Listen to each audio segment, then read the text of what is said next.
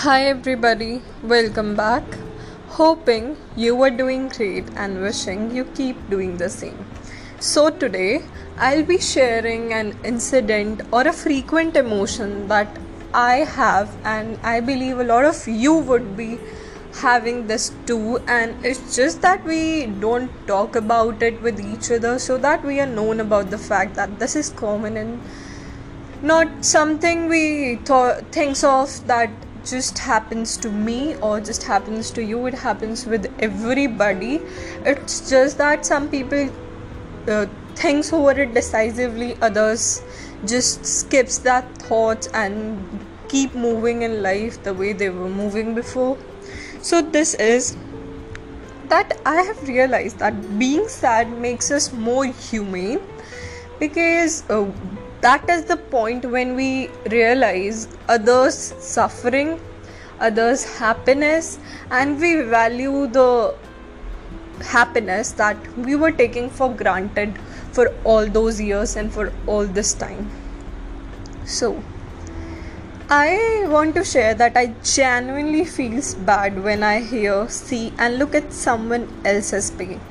I know that's happens to all of us and we all feel bad, but some people just sees thing and then gets over the fact, but for some people it stucks in their heart and they keeps overthinking over that, and they could not easily forget that incident of pain, suffering, and things like that.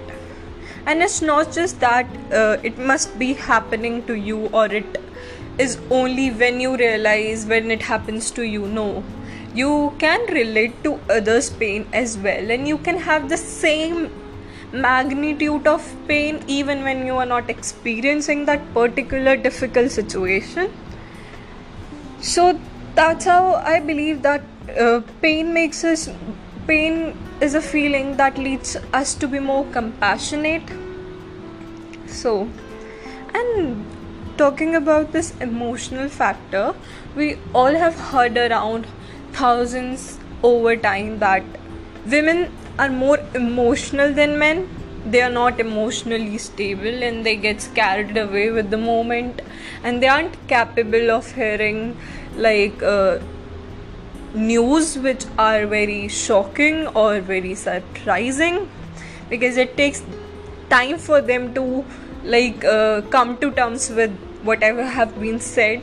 But I'm not sure if it have any scientific basis, or are there any facts which supports this statement. But I'll just try to figure out things at my own level, and I would request you all to give it a thought because it's really important. So sometimes we have this in our mind that, am I being too emotional, or is this the legit way of responding to that situation? And these moments of sadness, these low depressing moments, have another thing to offer to us, but it's our attitude towards the situation that we often overlook those things. That when we see others in pain, first of all, we must be compassionate, we must support them. And the other thing, at our own level, what must happen is that we should feel and realize for how lucky we are to have such a perfect life. I know which we often or never accepts, but it is the fact. If you compare with someone who have so much of difficulties to face every day, who's not being provided at least 2 single meals a day, and the one who does not have such basic amenities which we are taking for granted, I am damn sure if you're gonna evaluate all these things from this perspective, you will definitely develop a sense of gratitude. So when we start having this self-doubt that am I worth of all the love, amenities my parents or God have provided me? Trust me blindly, if you think this way, you are absolutely on the right track. And you are not comforting yourself with spoon feeding. I'm not telling that if your parents are providing you with certain facilities, you should avoid them, or you should vehemently reject them, or there is something bad with it. It's just that after you reach a point in life, what was required and good for you before could eventually and actually become your falling afterwards. See, it's great that when you were a child, when you were a teenager, your parents were providing for your every need and were there to take care of you. But after you grows and you becomes an adult, you must have a sense of realization to the responsibilities you would have to take up in life, because every time everything could not be done by your parents, and parents are so good that they'll do even after that point in life. But then you must have this much of awareness that now you have to do things for yourself, you have to be independent. So when you feel what you are doing aren't enough, or what you want to do in proportion to your dreams, you will either settle down with it, which is least likely if you have recognition of this realization. So what else is left? That you are bound to grow, blossom, shine and sparkle. Because I believe only those people who have reached that saturation point, or who have become enough mature to think about themselves, their future, their independent life, will have this sense of working, that now I need to work for myself and I need to achieve my dreams which have been with me for a long while, and this is the time to fulfill all of them. So you will have this sense of urgency developed inside you, and this will prompt you to take required actions, and most importantly, timely actions.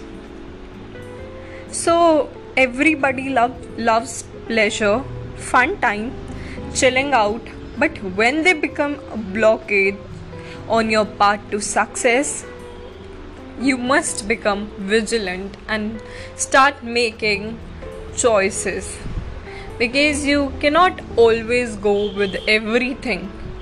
When you have limited time and you have to be focused, then you need to choose among the alternatives which suits best to the line you have been chosen and you have been working upon. So you learn to avoid and be absent from where you don't want to be, or you are not supposed to be according to your predefined time setting. Absolutely right, that we have a fixed timetable, and if we need to go somewhere out, and it's okay to have some chilling time, but then this must not become your routine habit, because it will, if that becomes so, it will eventually hamper and disturb your cycle of other things you have settled for yourself. Don't listen or sit where the stuff you aren't into gets to your ears and in some ways to your mind.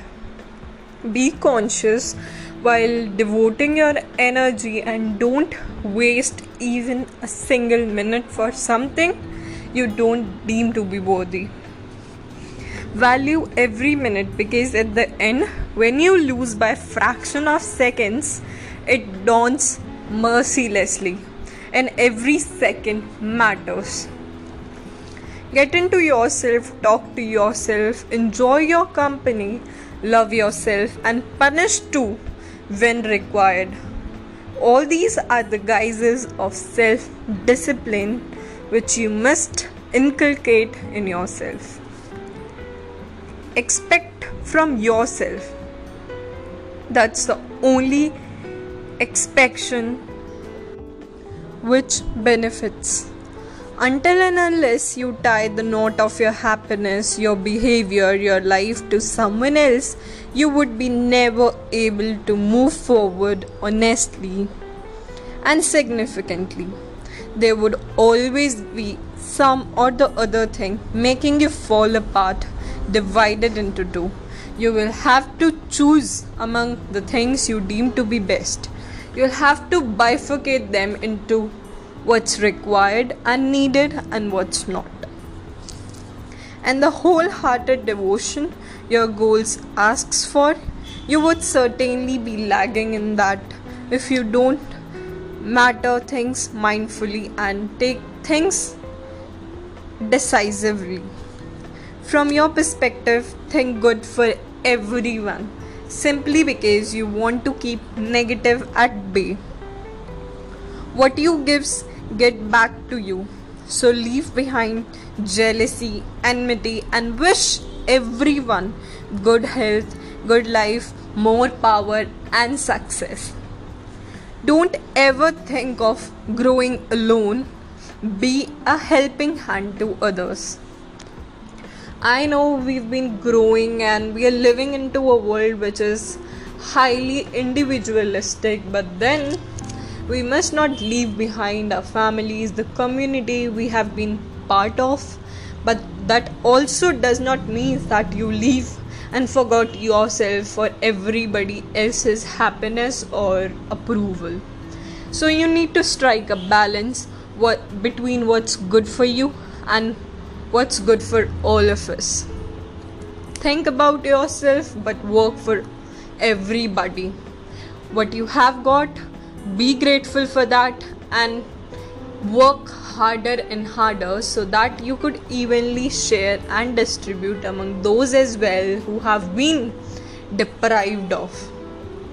And this is nothing but humanity, and that's what the basic characteristic we all should have. So this was it for today. Wishing you luck, good health, happiness. We'll be right back.